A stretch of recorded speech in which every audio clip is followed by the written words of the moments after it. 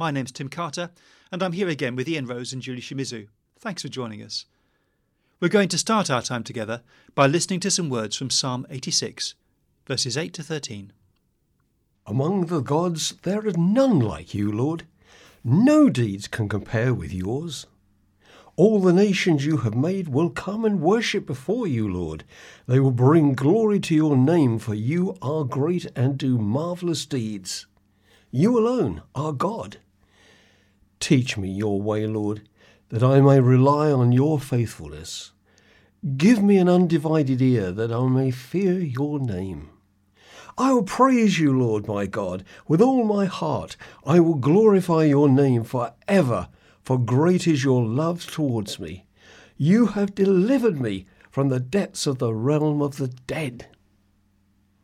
Our opening song today picks up on words from that psalm. It is the Liturgy of the Hours, a call to us to dedicate each part of each day to the God whom we serve.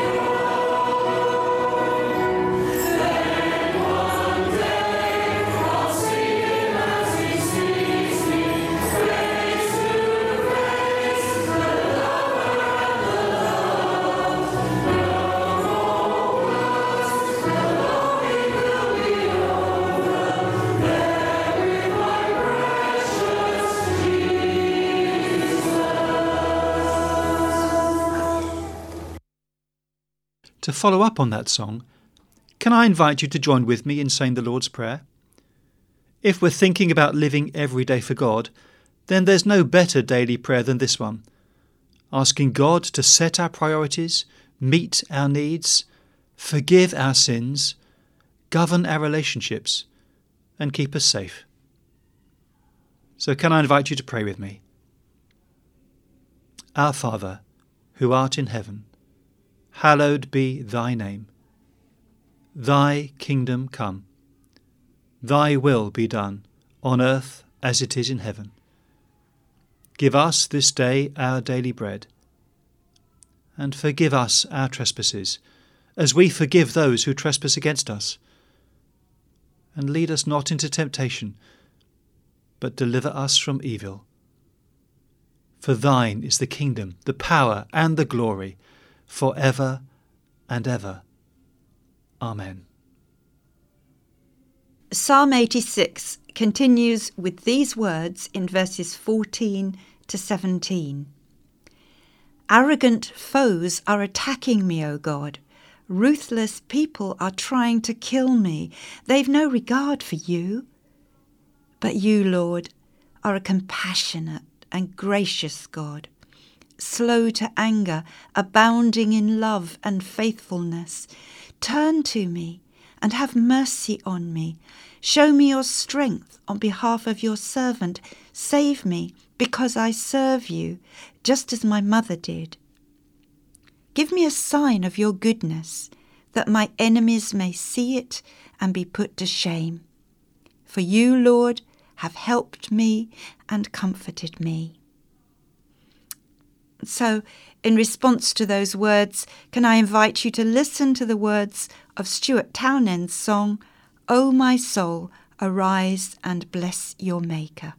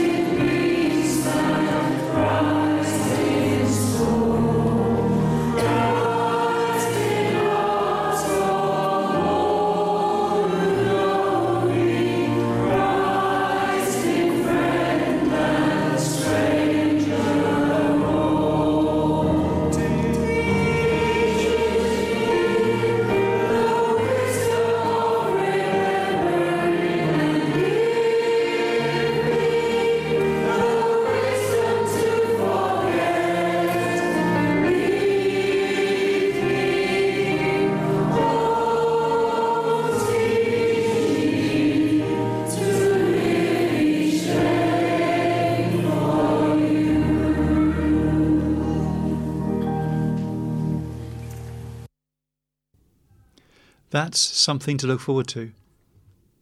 In fact, the harder life is now, the more we have good reason to look forwards to the glory which is to come. Here and now, although God is with us and we are blessed by that, we can and should expect hardship, difficulties and trials. The Bible is quite explicit about that and pulls no punches. If you're going to follow Jesus, don't expect an easy ride. Let's listen to what Peter has to say in 1 Peter 4, verses 12 to 19. Dear friends, don't be surprised at the fiery ordeal that has come upon you to test you, as though something strange were happening to you. But rejoice, inasmuch as you participate in the sufferings of Christ, so that you may be overjoyed when his glory is revealed. If you're insulted because of the name of Christ, you're blessed, for the Spirit of glory and of God rests on you. If you suffer, it should not be as a murderer or thief or any other kind of criminal, or even as a meddler. However, if you suffer as a Christian, don't be ashamed, but praise God that you bear that name. For it's time for judgment to begin with God's household.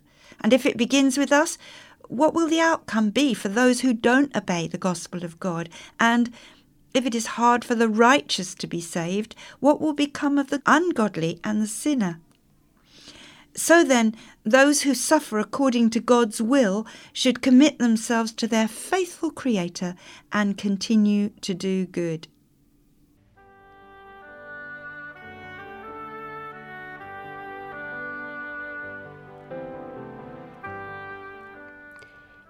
Father God, we thank you that you came so that we might live life to the full, and yet we know that many are not free to openly experience you and that fuller life because of opposition and persecution. May all such people know your presence in a special way, and give them the strength that they need to hold on to their faith in spite of the pressure from government and even family. Help them to live in such a way that those around them will see in them the kind of life they long for and will want to know the hope that they see in them. Open their minds, we ask, that they might discover you for themselves. Give those who try to share your good news both the words and the wisdom that this fuller life will be experienced by those who listen. We ask for your guidance, safety, and inspiration to be given to organisations such as Open Doors, Barnabas Fund and Sat7 as they support those in these difficult situations. We know, Father, that you long for all to turn to you and begin a personal relationship with you. So we ask all these things in the name and the power of Jesus, who is both Lord and Saviour. Amen.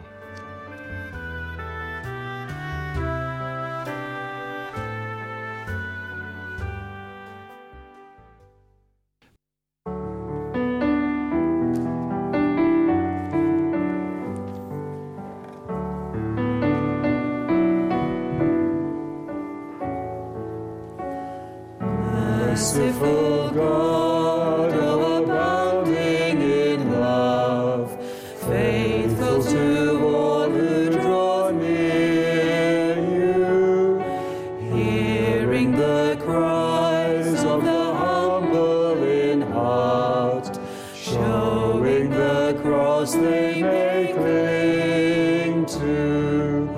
Helpless I come, broken in sin, but at the feet of your mercy. Father, forgive, may my sin be remembered no more.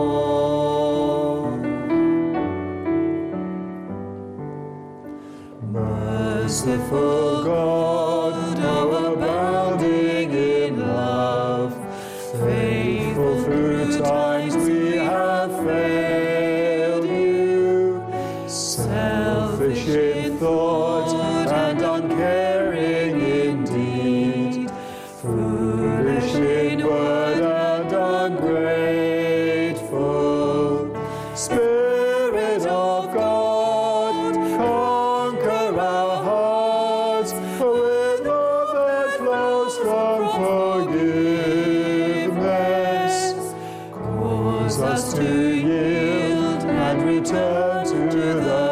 mercy of God. Merciful God, how abounding in love, faithful to keep us from falling, guiding our ways with your fatherly heart, growing our faith with each testing. God speed the day, struggles will end, thoughtless will gaze on your glory. Then we will stand overwhelmed by the mercy of God.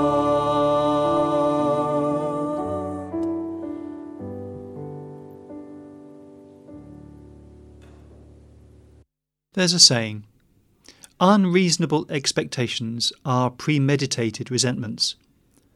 In other words, if you have an expectation that things are going to work out in a certain way and that doesn't happen, then you're going to be pretty unhappy about it. So, despite 55 years of experience to the contrary, England football supporters always seem to expect their team to win every game. That sense of expectation seems to grow the further they progress through a competition, which is quite illogical really, since the closer you get to the final, the better the opposition you will face. But in this case, dashed expectations have resulted in some pretty ugly behaviour. Scientists recently came up with a formula for what it takes to make us happy, and in essence, what they discovered is that the key to happiness lies in lowering your expectations. Blessed are those with low expectations, for they will not be disappointed. If you're a Christian, what expectations do you have of God? If your life belongs to God and God has promised to take good care of you, do you fall into the trap of expecting that this means that He will shield you from trouble and keep you out of harm's way? It's an easy expectation to develop. After all, if you're best friends with someone who loves you a lot and has limitless power, you might expect your friend to pull all the right strings for you so that everything turns out fine. And when that doesn't happen, we can get quite disappointed and upset. Yet the Bible does not promise us an easy ride through life. Quite the opposite, if anything. That's why Peter tells his readers not to be surprised that they are undergoing fiery trials which are trying and testing them to the limit. They found themselves sharing in Christ's sufferings, and it looks as though some of them weren't prepared for that. So we need to ask ourselves about the extent to which we are ready and prepared to suffer for our faith, or the extent to which our faith might be tried and tested by adverse circumstances. God promises that He will go through fire and water with us, but He never promises to wrap us up in cotton wool and keep us cosy and comfortable.